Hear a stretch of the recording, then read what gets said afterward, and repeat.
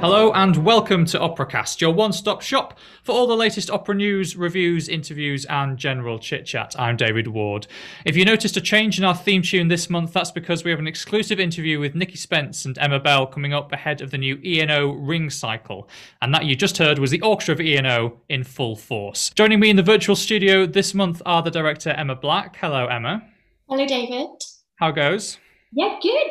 Going well. I actually saw some opera last week live, which was joyous. So yes, very well, thank you. What did you see? I went to see HMS Pinafore at E&O and just wept with happiness from start to finish. It was very bizarrely very emotional. Good. Well, if Pinafore doesn't fill you with joy and, delight, then what's the point of it? I'm also joined as well by the composer Michael Betteridge. Hello, Michael. Hello, great to be here. GNS, that your sort of bag? Is that what you're hoping to emulate through your music? I mean, a little bit. If you don't quote GNS as a composer, what are you doing with your life? I used to be a musical director of a GNS society many years ago, so it does hold a very special place in my heart. We're going to crack on then because there's lots to get through this month.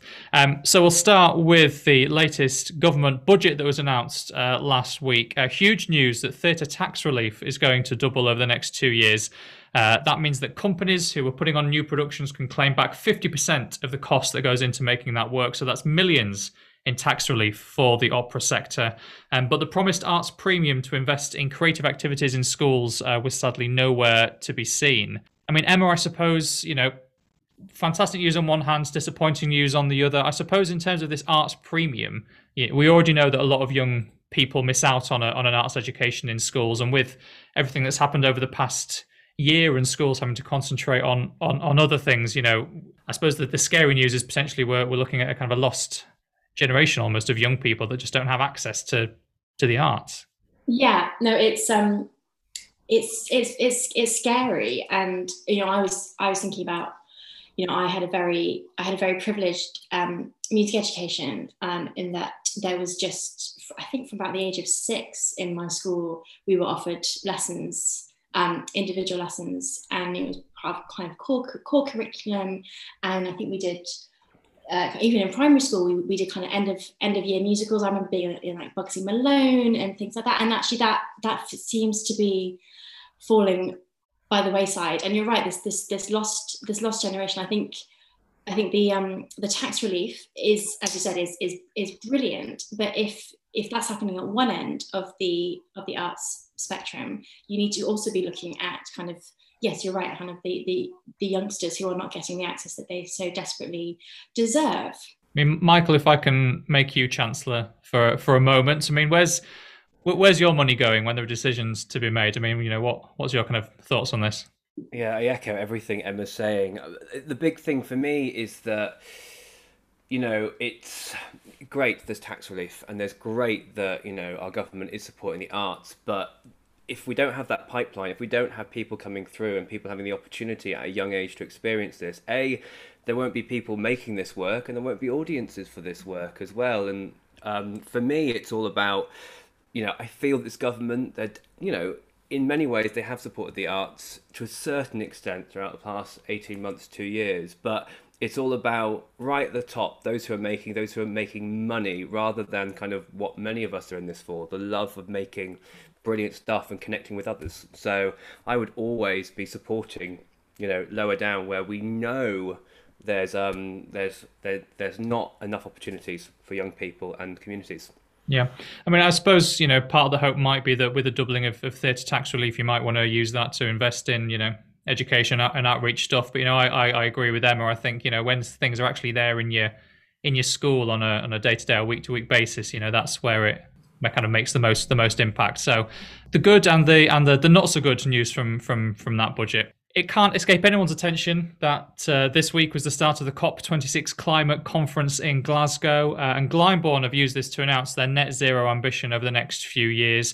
The company already well known for their environmental credentials, not least their wind turbine, which you can't miss if you go to East Sussex, which creates 105% of their annual energy needs. So a phenomenal investment they've already made in that, and they're doing even more. I mean, Emma, do you think opera is taking the climate emergency seriously? My social media feeds are always filled with singers flying out for competitions and auditions, and obviously companies are always bringing in people for work. I mean, is opera taking it seriously enough? I hope so, yes, is what I'm going to say. Yes, you're right. The flying is a big thing. And you could argue that, if this country had slightly better trains, then that might help quite a bit. But I think if you say that we are an international art form, that's just what we are, and that is brilliant that we are that.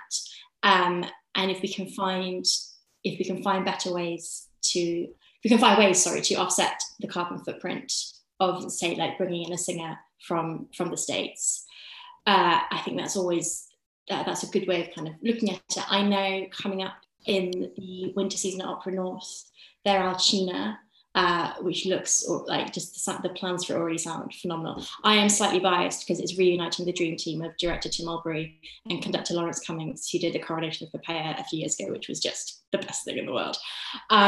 But the designer Hannah Clark, I think the whole thing is going to be 100% sustainable. I think she's using found materials, and it's and that kind of they're very much using that as kind of to see if they can do it, and therefore looking at how they can actually make the productions sustainable, which is no bad thing. I mean, Michael, Emma there said that opera is an international art. I mean, is that just something that's going to have to change? Yeah, I think it's the train thing as well, isn't it? I mean, we're an island nation, and there's one way to catch a train out of the country as well. And if you're working in Europe as a performer, it's going to take you a long time. But there is this big thing about slow travel now. I mean, I wonder how opera companies can think about their scheduling and how performers, this international approach, maybe there can be something in the future about thinking about, right, if this performer is doing 6 weeks here and then 6 weeks here, or maybe one-off concert, maybe the idea of slow travel that people are talking about can really impact on flying, or making sure we are traveling in a sustainable way, for example.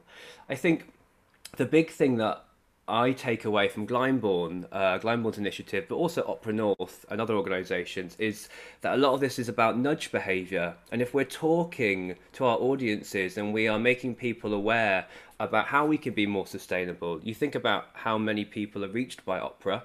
And Glyndebourne do some phenomenal work in terms of participation and engagement, but much of their audience is very wealthy, and they are perhaps potentially more likely to be the people who are going to be taking international flights. So a lot of this is about our responsibility as artists and organisations, just for it to be on our mind and be mindful of what we're doing to the planet. And I think it's great that Glyndebourne and Opera North, who are doing some great work on this, are really shouting about this and putting it at the front of their practice.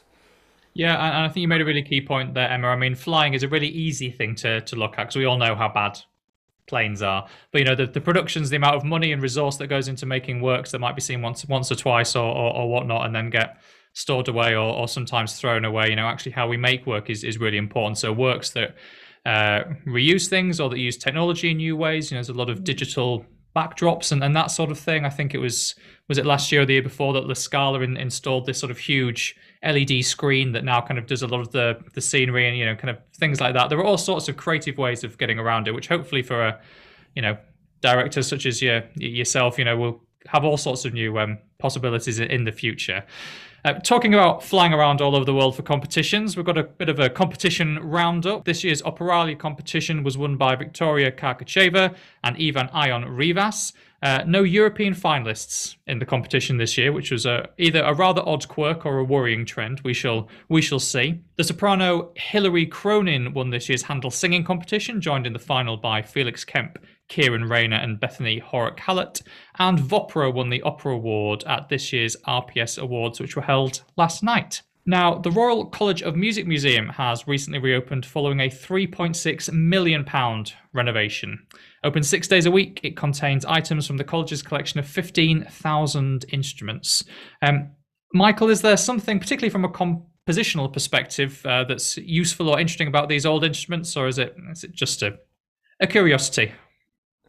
I think it's always exciting. As composers, we think about sound all the time and thinking about what that sound means and, connecting to our past as well. I don't know. I'm just trying to think if I've used any old instruments in previous compositions, but I guess one big thing is limitations of these instruments as well. There's particular parameters, and that's always useful as a composer to kind of flex your kind of creative muscles when you're limited by certain pitches or certain way things are played.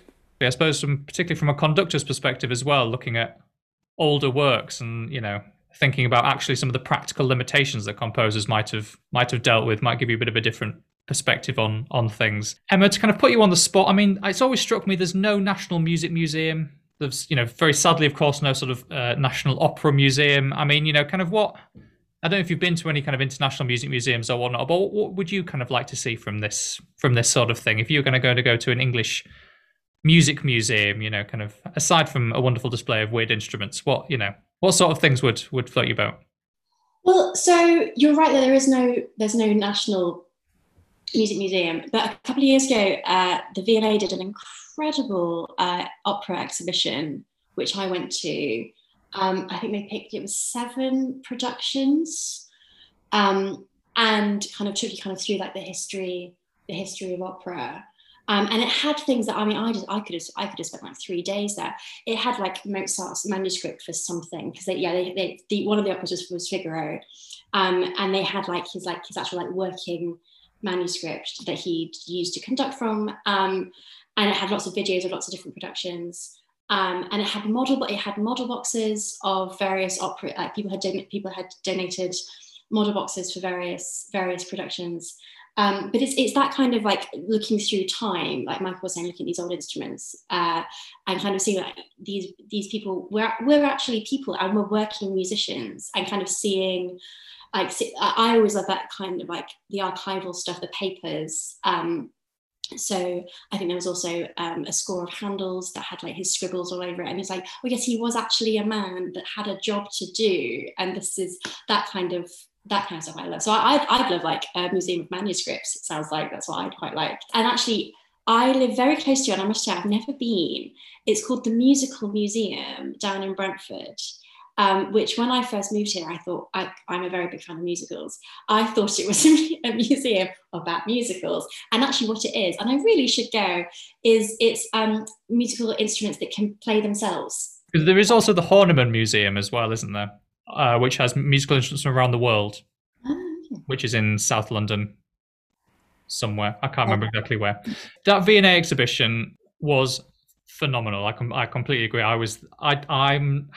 This is a really sweeping statement. I'm not a big fan of museums. I'm not one of those people that can spend, a day in a museum. But that exhibition was just phenomenal. I think for me, yes, it had lots of great archive materials and bits and bobs, but it chose those operas and took you through the story of those operas. So not just how was it composed, but what was going on politically, what was going on socially. There was was it the Shostakovich? Yes. Salome was definitely one. A Monteverdi. Was it Popea or was it Orfeo? It started I think it was Popeo. There was definitely a Handel as well, because it had that huge one. Yeah. Huge model of a Handel set where you could see the ship as it would have been in sort of the scenery. It was just fantastic. But it was that bringing together of the music, but also its context as well. I just thought was. And then I think the final room was just videos on a loop of productions from all over the world. And the thing that I remember, there was some footage from Grimes on the Beach, which was just wonderful. But yeah, it was really, and there was a Katie Mitchell production as well that was up there. And yeah, I think I sat in that room. I think I watched them all through. So yes, and it was a phenomenal exhibition. If that kind of thing could be more permanent, that'd be great. Well, let's start it. Now is the campaign for the National Opera Museum. Let's get it going. I'll find a couple of £100 million. Let's make it happen. Very sadly, over the last few weeks, we have lost a number of huge figures from the opera world, including the conductor Bernard Haitink, the composer Carlisle Floyd, and the translator Amanda Holden. Now, it's not often that a translator becomes an operatic household name, I suppose, but Amanda's translations were loved by audiences, not just here in England, but all around the world. Emma, as a director, what makes a good translation, and what is it about Amanda and other fantastic translators that just make them stand out? I think it's a huge loss to the opera community. She was a legend, and continues to be a legend. Her translations, especially her comic translations, are so funny. And I think that's the thing with translation, especially for comedy, is that you need to get the jokes across. I have a massive soft spot for Kit Hesketh Harvey. His Merry Widow and his Flute are both, I think, hilarious. But he gets the jokes. He gets the jokes in there, especially in all the Papageno stuff. It's properly funny.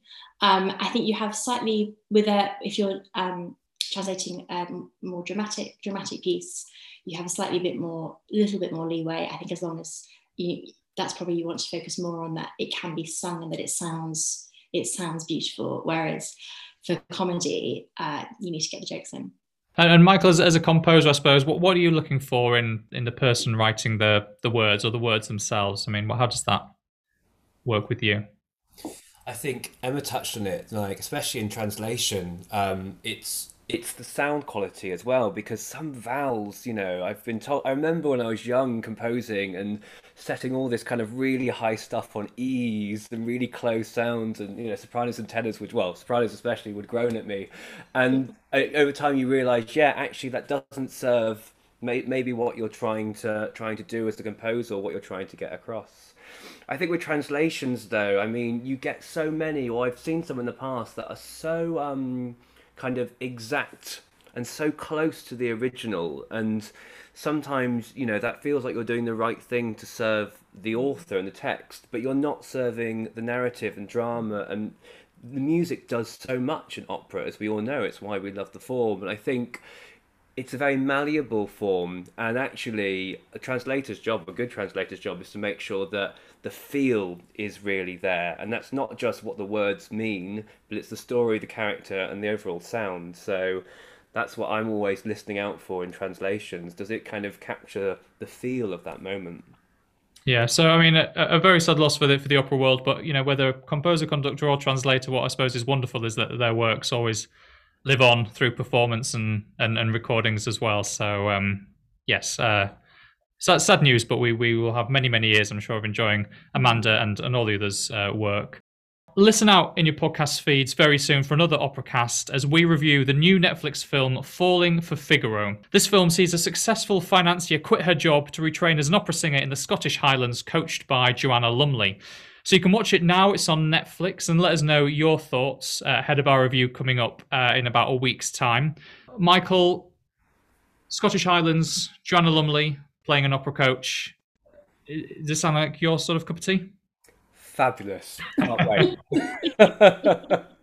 Now, I was trying to think, I actually can't think of any other, and I might be missing something really obvious, but kind of film or TV show that foregrounds opera in this way. I know Amazon recently had this thing called Mozart in the Jungle, which was about a conductor. But where opera is kind of front and center. I can't think of anything. I mean, this if it's a good film, and we'll see. Potentially this could have a huge impact, actually. Yes. I've not watched it, so I can't comment to it. I think there was the film Quartet, probably about 10 years ago. Yes. But I don't know if that was specific. I only watched it once. It was more, I think opera was at the heart of it, but possibly also it's more kind of classical music in general.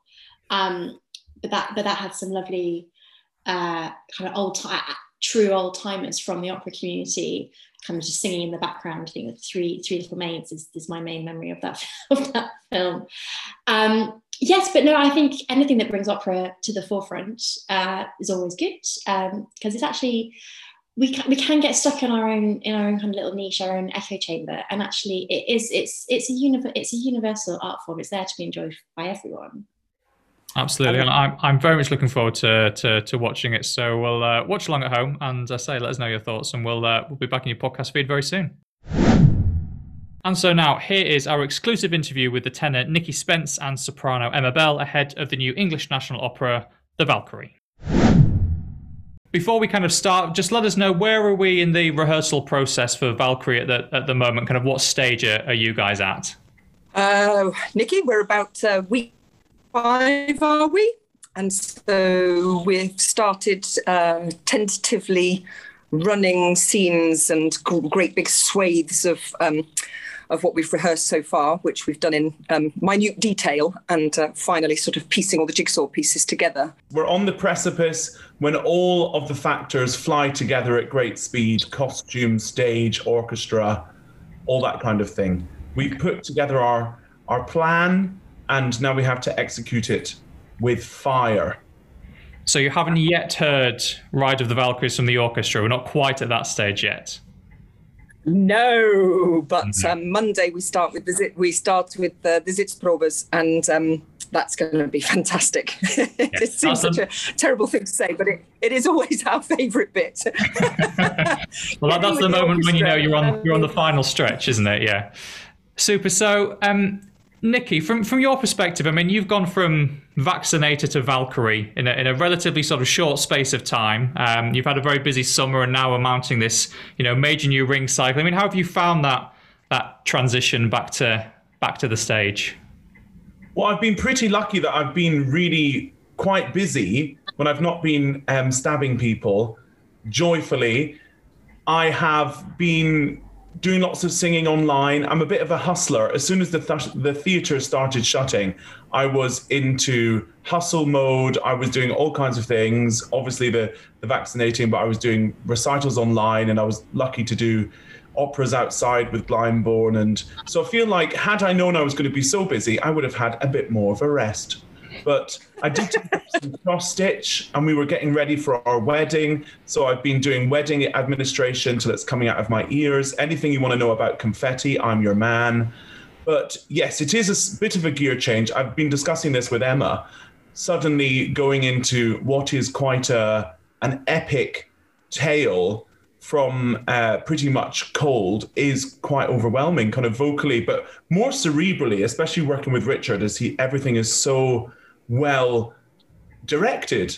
Everything has a thought, everything has an angle, and it's specific. It's almost kind of clinical. So in a way, I've gone from clinical vaccinating to clinical singing, but it's all very good. I mean, Emma, how much is COVID still something that's kind of talked about in the rehearsal room, or are you all trying to sort of kind of put it to the back of minds, or is it still very much there?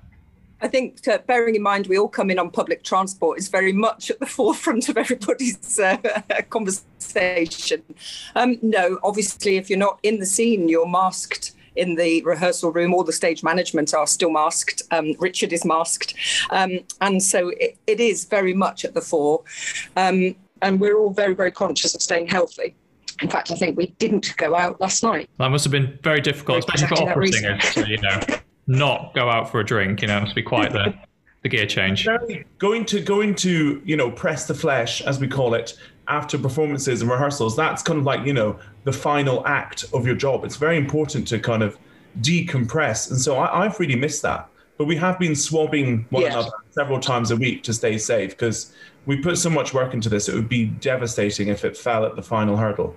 I mean, as you say, you're working on this major new production, co-production with the Met in New York. A new ring is always a cause for excitement in the opera world. I mean, what can audiences expect from this new production? You said you've been working in minute detail. What is it all leading to? It's not a particularly kind of operatic production. We don't have a small scale version of Nuremberg or anything like that. It's much more of I suppose I would say kind of a dystopia, a kind of very bleak landscape, wastescape almost, where the attention's really allowed to live on in the drama. And what Wagner was so good at was setting his music to be like a play. So it is very much about the interaction towards the characters. So, and that's what Richard Jones is amazing at as well. So it's been a real pleasure to rehearse something so well. Yeah, absolutely. For us in that first scene where we're in our dinky little hut, the claustrophobia of the situation, a marriage that I'm stuck in, a man that comes out of nowhere and nearly fills the room, his presence, it's really quite something. And like you say, the dystopian feel, good for singing in a hut. The set's going to be good acoustically. Modern dress, we're bit jeans and t-shirt. Yes, not a bustle in sight. It feels like something special because we're all it's kind of homegrown talent. We're all British, all together, working on this new British ring. It's got a real excitement about it. We were saying yesterday over cake and tea, which is also very British, how exciting it was just to work with people who, you know, are gorgeous, and we all understand the same references. And obviously opera is an international sport, but it is very special to do something homegrown. You know, that it's in English for us all. There's no, you don't have to segue into anything else. It just, well, we actually do. We segue perfectly from chatting in the canteen to the language of our opera. And hopefully that's what the audiences experience. You know, the sort of, the brilliance of being at ENO is that the immediacy for everybody. Yeah, well, I did want to ask you about that. What you were just mentioning then, Nikki. I mean, what kind of stands out on paper when you look at this is it is a pretty much entirely British cast, you know, yourselves and Matthew and Rachel, and, you know, it's a fantastic ensemble. And I think ENO, something like 90% of the performers this season are either British or kind of based here, which is fantastic. I mean, do you kind of both think that UK companies and festivals actually kind of do enough to promote British talent rather than sort of necessarily flying people over, you know, as international as opera is, you know, do you think we could be seeing more British singers perhaps on in this country? I feel as if ENO do a super job and really fly the flag well. And just talking from my own experience, which I can, because I'm me, I have been nurtured by ENO. I was a young artist for 7 years, which is kind of unheard of. I was a young artist until I was no longer young. And then I was, you know, we would lovingly gave each other the boot. But I've really been nurtured since I was playing the novice in Billy Budd up until doing larger roles recently. And I think this is my 10th role, 11th role at ENO. So I'm really lucky that I've had this relationship with them. And I think they do a great job. And we're so lucky to have such incredible British singers. There's a reason why I think our colleagues get hired across the world. You know, I think we're known to be well prepared, to be good actors, to be up for things and not too precious. Would you agree, Emma? Yeah, 100%. Like you, I mean, I've had a relationship now with ENO throughout my career, and I think that there's a sort of no matter what happens in management terms, or there's a loyalty, and I love being at the Collie. I mean, I really, really do. You know, it feels like coming home every single time. So we should say that you are Siegmund and Sieglinde in this production, notoriously challenging roles vocally and dramatically. I mean, is kind of the taxation of a role simply how many notes there are and how big the orchestra is? Or is that an oversimplification of kind of how difficult a role is to perform? I try not to think about a role being difficult or hard or long, because I feel as if it's so character-based that you get on the ride at the beginning and you see where it takes you, and then before you know where you are, you're at the end. I mean, obviously there are vocal demands, but I think if a part suits you well, then those are easily surmounted. I think sometimes a simpler piece or a piece of Mozart, for example, which wasn't the right Fach, could be even harder than something which fits you well. So I try not to listen too much to the noise that it's really difficult, because otherwise I might start thinking it's really difficult.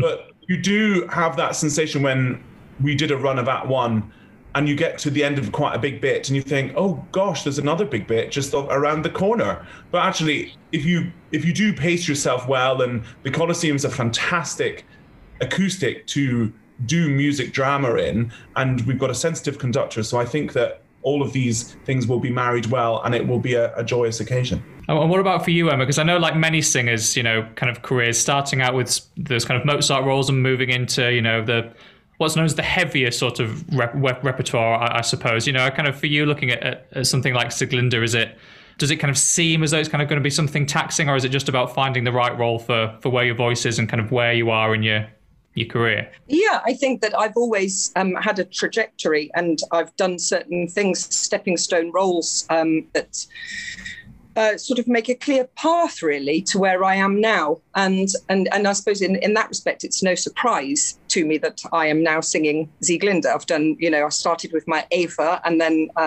you know, I've worked through the ladies, and I agree with Nikki. I think looking at something in terms of whether this is going to be hard or not. I mean, to be honest, I take anything off the shelf. The first read through, I go back to being a child and assume that it's going to be virtually impossible for me. And clearly I haven't got any of the notes, and I'm going to, and then of course it unravels and you start to find your way. It's it's the inner game of tennis that's important, really. Yes. I mean, with kind of where both of your respective voices are, you're often playing those more dramatic characters, we say, the Wagners or kind of whatever it might be, which kind of might run counter to your sort of personalities, I suppose. I mean, is it fun to live in that dark, dramatic world a lot of the time on stage, or do you kind of sometimes think you'd rather be sort of prancing around in, some Rossini or something? Oh, no. Well, I'll butt in quickly there. There's absolutely, this is where my heart is. And when I'm lying on the floor and I'm not really involved in the scene other than to be hugged or embraced or whatever, yesterday tears came. I was in tears. This music is just so exceptionally moving. It courses through every vein in your body. It's extraordinary. It's where I want to be. Vicky? Yes, I've sung a fair amount of Rossini in my time, and I have some natural prance, you might say, about prancing. But I think it was Brian Cox of Succession fame said that, the devil gets to play the best tune. And I adore playing repugnant, horrible characters, often seen murdering, raping, pillaging, that kind of thing. It's really exciting. That's very far, obviously, from my personality. But that's why we're actors. We get to play people that aren't ourselves. But in terms of the Wagnerian language, actually the way that this Valkyrie is going, it's quite naturalistic in a way, so that also has an immediate entry point. I think it's not in kabuki style or anything like that. It's very relatable, so I find that really thrilling. I mean, in terms of performing those characters, then you said that Richard Jones works in this very sort of minute style. It's very kind of naturalistic. I mean, just kind of try and take us into that kind of rehearsal room. I mean, what does that kind of process look like working with someone like Richard? I mean, how do you kind of go about working on a scene? I mean, try and kind of set the scene for listeners how that kind of works in practice, Emma. There's a great deal of stop and start at the beginning. It's I think whilst he's working out how you are going to work with him, the first week certainly from my perspective was an awful lot of no, feet, legs, where's your eyeliner, how is your body going to be held, trying to find the truth, the essence of a scene, and to be completely immersed in the here and now. There's no projection of sort of feeding your scene with memory, with recollection of how a thing feels. It has to feel like that in that very moment. And I think the immediacy of a scene, of the here and now, and with Sarah, choreographer and assistant to Richard, it's been wonderful looking at how your joints, how everything is reflecting now. Nikki, I mean, it was interesting what Emma was saying there about kind of the choreographer. When we hear choreographer, we think you're going to be doing, kind of big dance numbers, but, often it kind of means something very different. So kind of, again, for listeners, just, I mean, what does that kind of mean in this sort of context, having a director and having someone that does either choreography or movement? What on earth does that mean in a Valkyrie? I mean, I do love a big dance number, but sadly, there is none to be seen in this particular piece. Well, Emma does a bit, but it's much more to do with the emotional language of movement. And I find as an actor, often the key to a character is working out how that character walks or moves on stage. But in terms of Sarah's job with Richard, they work really closely together. It's much more to do with what comes across with your body, because we can do something and think that it's giving one message, but actually it's not giving as clear a message as it could if your body was in a slightly different angle, or I guess, as Emma was saying, with each turn of drama, because Wagner is quite expansive, there are moments where the drama turns on a sixpence, but there is a lot of kind of like languid, beautiful music as well, which is quite easy just to kind of fit into that style. And actually, it's to keep the emotion true throughout all of that movement and throughout that music. And it's very easy to try and fill the gaps with acting or overacting, which is sometimes what happens with this repertoire. So trying to do something true is so much to do with the movement and how you portray yourself. And it's sometimes about moving against the musical instinct, you know? When we use the word choreography, you're right, it has implications, and I think it's movement. It's everything about your character's physicality. And when you think about what Richard might be wanting you to do, or kind of a movement director, I mean, are they always conducive to singing, or is that sometimes a negotiation that has to go on? Oh, I think it's very sympathetic. Absolutely. I mean, Richard, goodness me, he knows more about our singing than we do, I would say. I think, he knows voices. He doesn't want people to do anything that compromises that. Although I suspect in the heart of every single director, they'd really rather, they could ask you to stand on your head, but no, yeah. It's very, very sympathetic. And it's our job to make it work in a way, either way, whatever they're asking to do, to try and see, yes, I can do this, I can't really do that, but to give it a good go. Whilst I have both of you, I just want to ask you briefly about another couple of upcoming E&O projects you're involved with. I mean, Nikki, what can you tell us about Anyone Can Sing, this new sort of operatic reality show that you're involved with, that E&O's got a major hand in? What can you tell us about that? Well, it's an absolute hoot. We are sculpting the larynxes of the world. And we've taken 6 members of the public who had never had any contact with singing or opera before, and we're trying to unlock the mysterious art of opera, because I think lots of people have an idea of what opera might be, but actually it does take a very special set of skills in terms of, athleticism, vocal, dramatic, collaboration, all of these skills which people don't realize go into opera. So we're handing the key to these folk who have never sung before, and actually just having them experience this idea of singing. And they might have had narratives that they were told they can't sing as children, or they find it difficult to sing because of neurodiverse issues. But actually, it just shows that the act of singing is really glorious for people in general, and it gives you a real endorphin rush and can help you mentally. So I think it's been a lovely journey, and I've actually learned a lot about it myself, and a lot about what singing gives me. So it's been a real joy. And is there some sort of wonderful culmination moment? Are they all going to be, coming on as Valkyries, or we're not quite sort of at that sort of, moment at the end of it? We're not going that far, but they will be featured on the E&O stage singing solo. That's all I can say. And in the grand finale moment. And it will be very touching. Fantastic. Looking forward to it very much. And Emma, you're coming back on the Coliseum stage next spring in Handmaid's Tale, another very dramatic dystopian opera. I mean, lots of people will know the book. Even more people will know the TV series. I mean, what is the opera bringing to this story? What can audiences expect from The Handmaid's Tale, the opera? Well, it's a mighty soundscape. I'm not quite at the stage where I'm off my score because it's a little while off, and obviously I'm immersed in the Valkyries. I'm going to play Aunt Lydia. So anybody who has read the books or has seen the show knows that I am the most horrible woman. And her music so far is proving to reflect that nature very, very much. It's yes, brutal is her part and brutal is her music.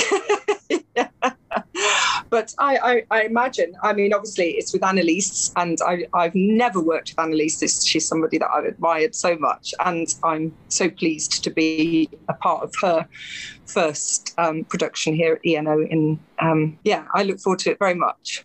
We haven't actually had the model showing or any sneak preview. I suppose they're going to have to look very, very closely at how to hang people. It's going to be how do you kill all these people on stage? It's going to be a Carmelites moment, isn't it? It should be said there is much lighter fare in the season as well. I think Pinafore Yes. is about to open, so there is some variety. But if dystopia is your thing, there's something for everybody. There is more to look forward to. Absolutely. Finally, I just wanted to ask you both briefly. I mean, you're here at the Colosseum, but you're all singing all around the world on the major stages. I mean, do you kind of both see yourselves as having made it as such, or do you think that's kind of a dangerous place to sort of get your thinking into? I mean, Nikki, kind of first to you. I would say, what is making it? I've made something, generally a mess in my kitchen. I mean, when I was younger, I always wanted to be famous, and now I just want to be quite good at what I do.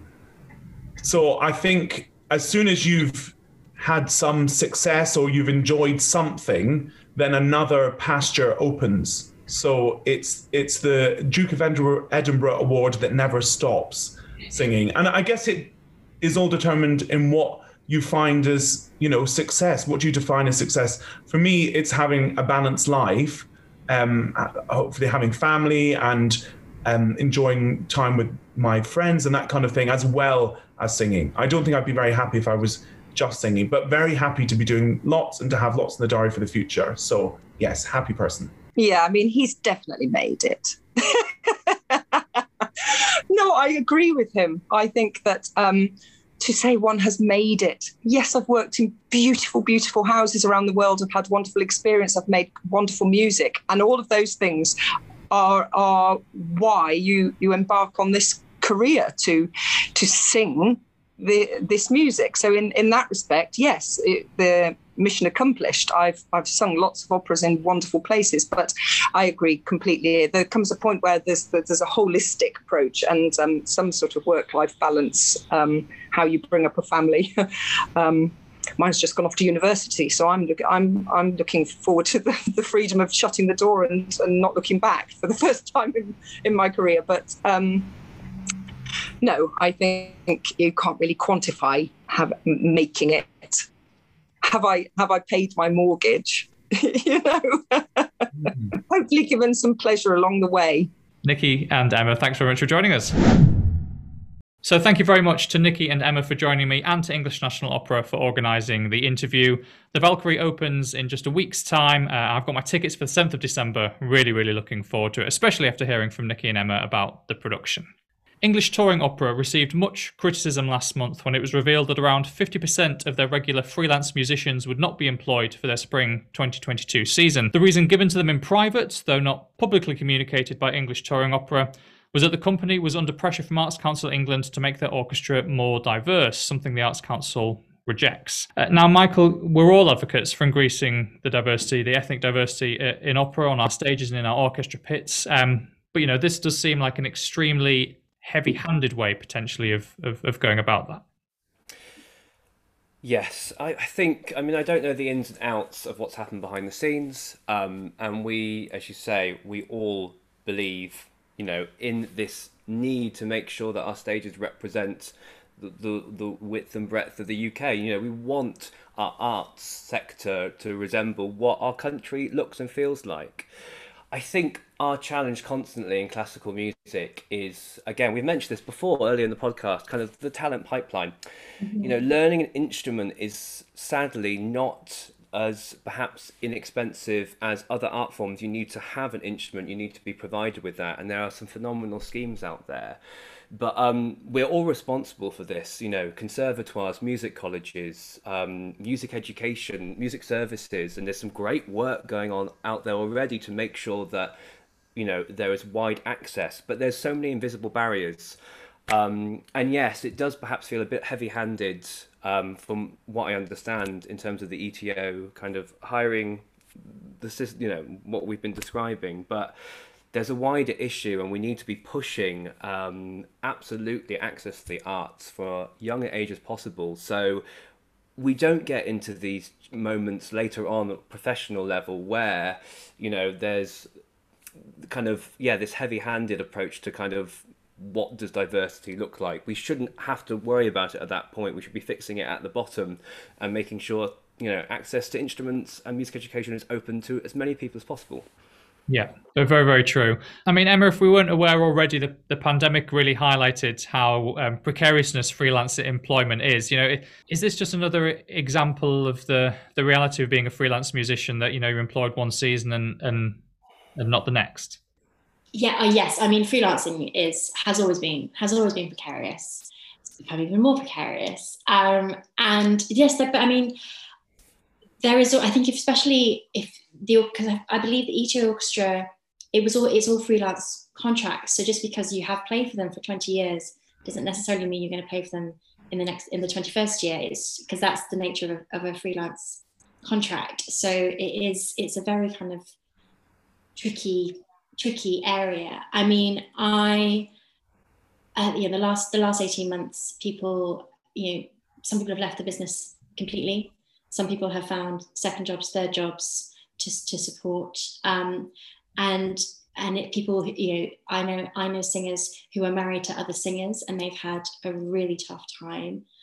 Singers who their partners are not in the business have had a slightly easier time, and that's just the nature of the beast. And I really wish that it wasn't. But freelancing, when I started in this industry, I had a full-time job. It was in arts administration, and I loved it, and I learned so much. But I knew that I wanted to pursue a more creative career. So when the time was right, I went freelance, and it was definitely the right decision for me. But looking back, I'm like, oh, but I did, the security. I've never felt completely secure ever since, and that was 7 years ago. and you get to a certain point, and you start to look, and you're always looking ahead. That's just the nature of it. But it's like, at what point does this no longer become sustainable? And I think that's always the question that's kind of hovering on everyone's mind. And kind of, because we've talked about this before, David, there is never enough work. Just for anyone, there is never enough work. And there's now even less at the moment. I don't have any answers to this or any solutions, but yes, it's been a rough old road.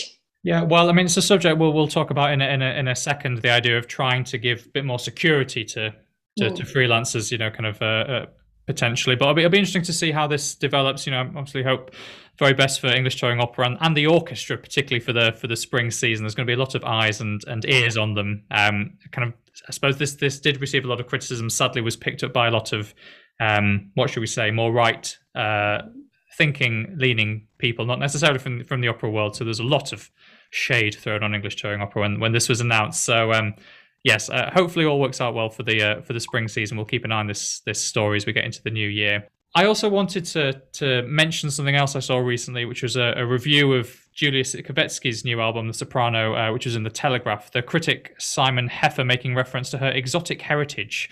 Now, not only is exotic heritage this rather odd sort of old empire sort of turn of phrase, but Julia's born and bred in London. Her first language is English. An apology was made by the editor, although again very odd that he thought it was important to point out that the review was positive. Not that really has anything to do with anything. I mean, Michael, the reason I wanted to kind of mention this was that, yes, it's another example of rather insensitive and rather sort of odd cultural commentary, but for me, it speaks more broadly towards this generation of classical music sort of gatekeepers, I suppose, critics, administrators, who do seem to be falling behind the times. Yeah, and I think there's an interesting thing about kind of, a voice is a voice, and, we all have preferences for what voice it is. There is absolutely, as we know, no need to kind of make comment on heritage, and what that means. That doesn't impact in terms of what the voice sounds like and what it does, unless the individual wants to explore that and as specifically said, this is my lived experience of X, Y, or Z, and I'm bringing it out in the repertoire. I mean, I do find, reviews and criticism and a very valuable part in many ways of what we do, but and it's easy for me to say, I generally ignore it, because if I'm creating work personally that I'm pleased with it, and people can make comment as they wish. But equally, I think there is this push. We've seen it a lot recently with Norman Lebrecht as well, kind of the needing, almost clickbaiting, almost kind of going as far as kind of trying to get attention for the wrong reasons in these articles. That's how I kind of feel about the thing. A voice is a voice. Let's enjoy it regardless of anything. Yeah. It's important to pick up on these kind of seemingly little things that just kind of keep cropping up, because these are things that we need to be aware of. But, in kind of more promising news in terms of a big gesture, the Royal Opera have announced that they're going to be reviewing their repertoire of past productions to take into account what they have described as flawed past interpretations.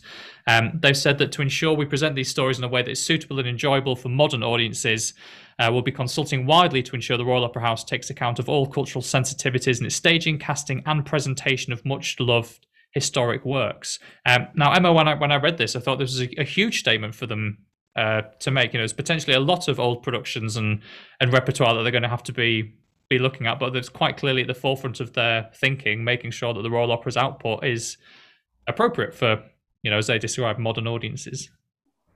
Yes, no, I think this is, if they are true to their word, this is great. This is huge. And about time too, I also feel. Because actually, if you're looking at what is seen as the more problematic end of the repertoire in terms of who you cast and who you don't cast, so we're talking about Butterfly and Othello and Turandot. None of these works were actually written. They were all written by white men. So already there's something to be explored there, in that actually they weren't created by the people that are then meant to be represented on stage. So it does definitely feel like a step in the right direction. There's been a lot. I feel I've not actually seen it, but I gather that the WNO New Butterfly tackles this brilliantly, and that it's not really set in Japan. I think there's the essence of Japan. As I said, I've not seen it, it's based purely on reviews and photos, but they've kind of stripped the Japanese away, the Japanese setting away from it. And then you can then cast whoever you want, which is brilliant, because then then you can cast voices based on voices, not on colour of skin. I mean, there is a question there, isn't there? And again, we've spoken about this before, but it is an important issue as to if you want to try and take these older, more challenging works and make them relevant to today. I mean, how much can you sort of shave off it and kind of still have that original work? Actually, is it not better to look at other works, or Michael, make new ones, which I'm sure will be music to your ears, quite literally. I mean, on that theme, I know something that's caught your attention, Emma, has been this Samoan ring cycle that has just opened in Putney. There's a London-based arts collective called Gaffer, who are run by singers of Samoan heritage, and they've started their own ring cycle with the staging receiving a Samoan twist. Mark Valencia, the critic, writing on Twitter, the Putney ring shouldn't have flown, but it did. Das Rheingold had me in pieces, beg for a ticket. I mean, Emma, is this kind of that prime example of what we hope is true, that the best works can be adopted by people from all sorts of different backgrounds and cultures, and actually the works can kind of survive in their own right, but taken in new ways? Yeah, completely. I actually live quite near Putney, and I'm seriously considering it's Valkyrie this weekend, and Valkyrie is my favourite of the four. So I'm seriously considering getting myself down there. Sounds phenomenal. And what I love is instead of like the trumpet fanfare calling the audience in, it's a conch, which is a kind of Samoan, from a Samoan ritual. You're right. If the work is good enough, the work transcends setting. And you can put it wherever. I always joke that, I mean, it's not a very funny joke, sorry, apologies everyone. You can put Figaro anywhere. You can put Figaro on the moon as long as there are 3 doors. That's all you need for Figaro. You just need 3 doors, and then the setting, you can do whatever you want. So yes, no, I think this Samoan ring, it sounds phenomenal. And we don't blink when we do it with theatre as well.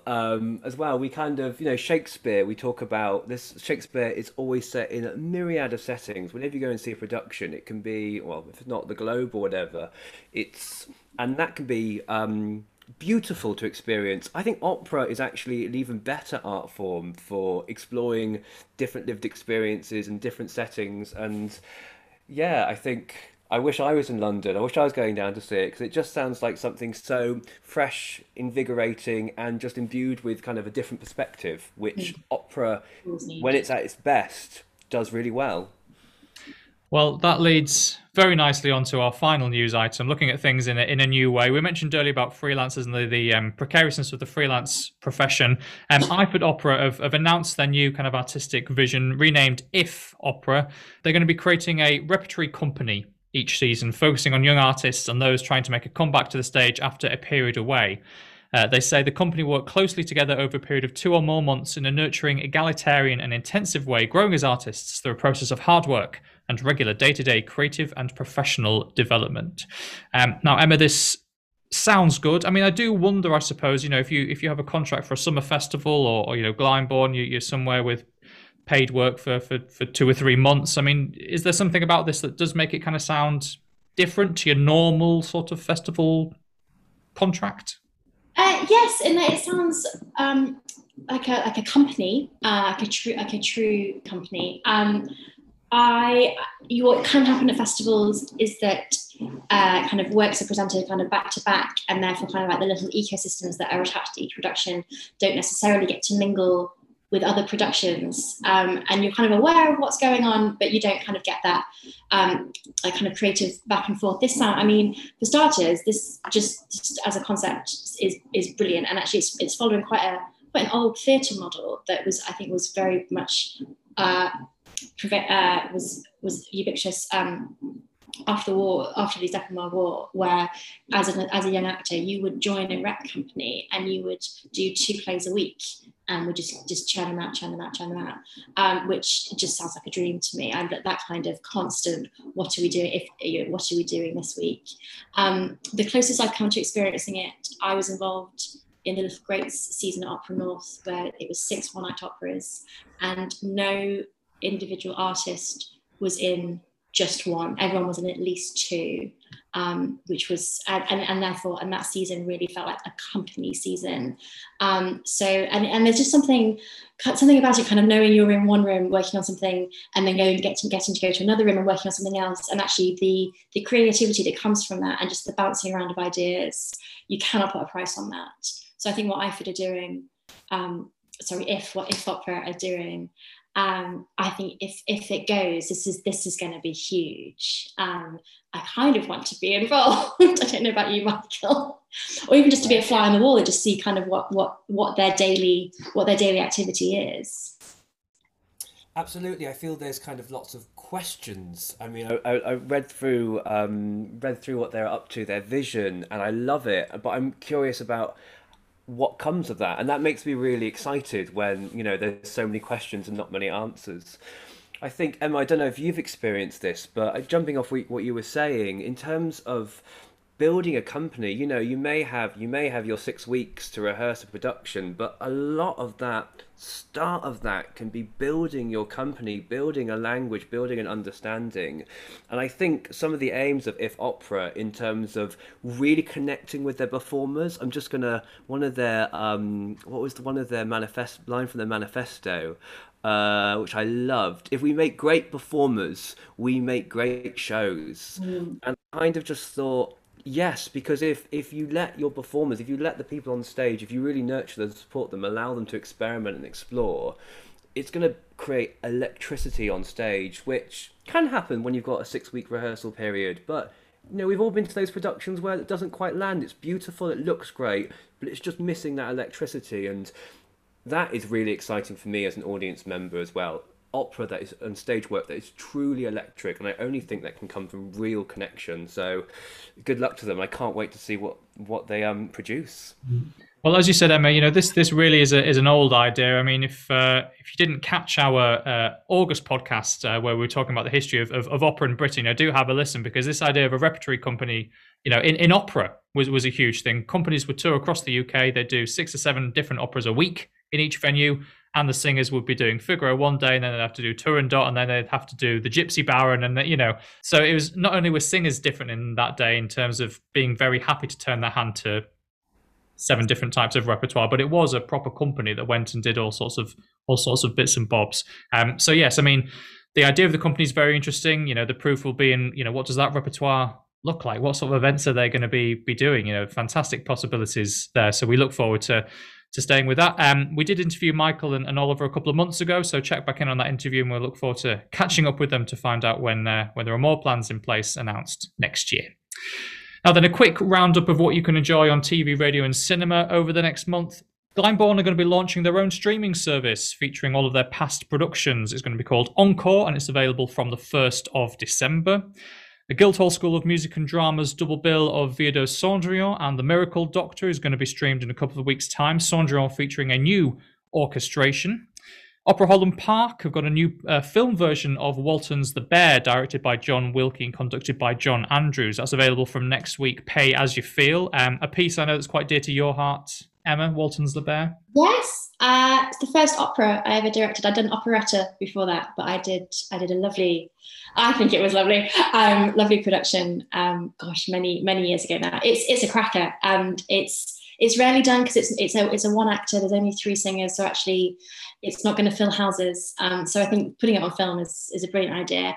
They've reunited the cast of Susanna's Secret, which was a huge hit for Holland Park a few years ago. Which actually kind of continues the company ethos of they know that these 3 singers already worked brilliantly together in one production. Let's put them in another. Yeah, so the trailer looks fantastic. As I say, it's Pay As You Feel from the Opera Holland Park website. Music Theatre Wales have launched the first 3 films in their New Directions programme, commissioning contemporary opera from more diverse creatives. They're a really interesting bunch of films, so do pop on their website or YouTube to look at those. And finally, the Royal Opera's Yennefer is available to stream for free from Friday. And now then, on to the quiz. So inspired by the new Netflix film Falling for Figaro that we've already spoken about, I decided to have a little look on the International Movie Database to have a look at how popular certain composers have been in terms of their music featuring on the soundtracks to film and television programs. So Michael and Emma, we're going to play a little game of play your cards right, or higher or lower. I'm going to give you the name of a composer, and then I'm going to give you the name of another composer, and you have to tell me, has their music featured in more soundtracks to films and TV shows or less than the other composer?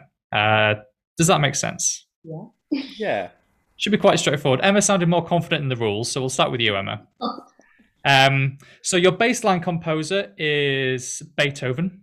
Okay. So please can you tell me, has the music of Hector Berlioz featured in more TV and film soundtracks or less than Beethoven? I'm going to say less. Less. So that's 1 point to Emma. Beethoven, 1,705. Berlioz, 101. So that's 1 point.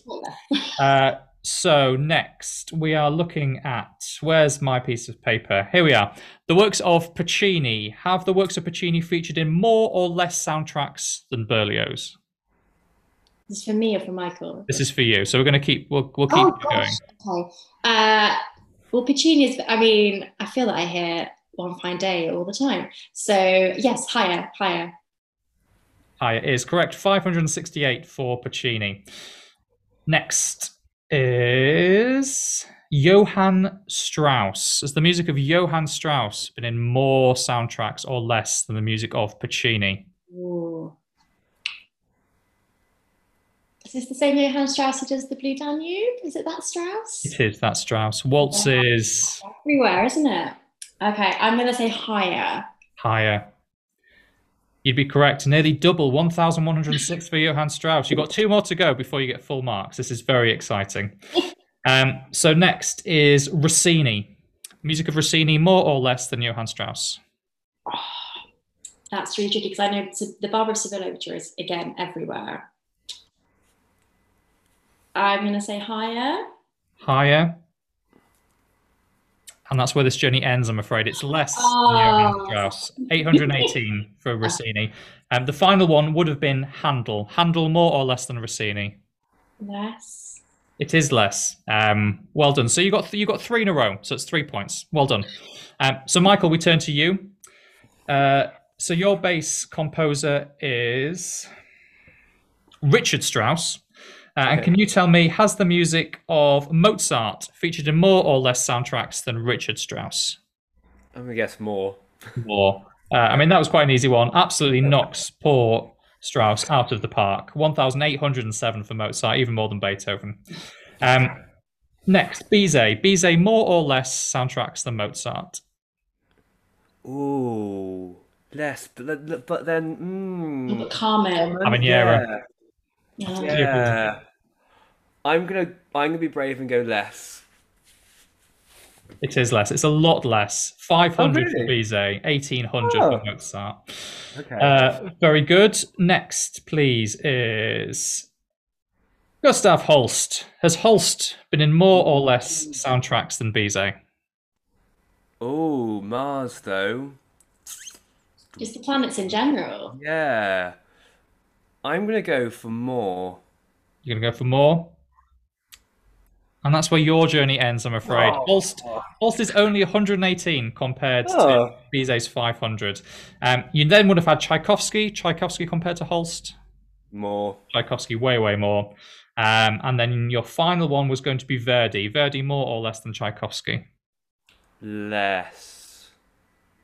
Less is correct. So overall, you did score the same marks, but because Emma got 3 in a row, Emma takes the prize for this month's quiz. So thank you. And thank you to imdb.com, the font of hours of just random scrolling and clicking through. Good game, good quiz, good podcast. Thanks very much, Emma, for joining us. Thank you so much for having me, David, and lovely to see you again, Michael. It's been far too long.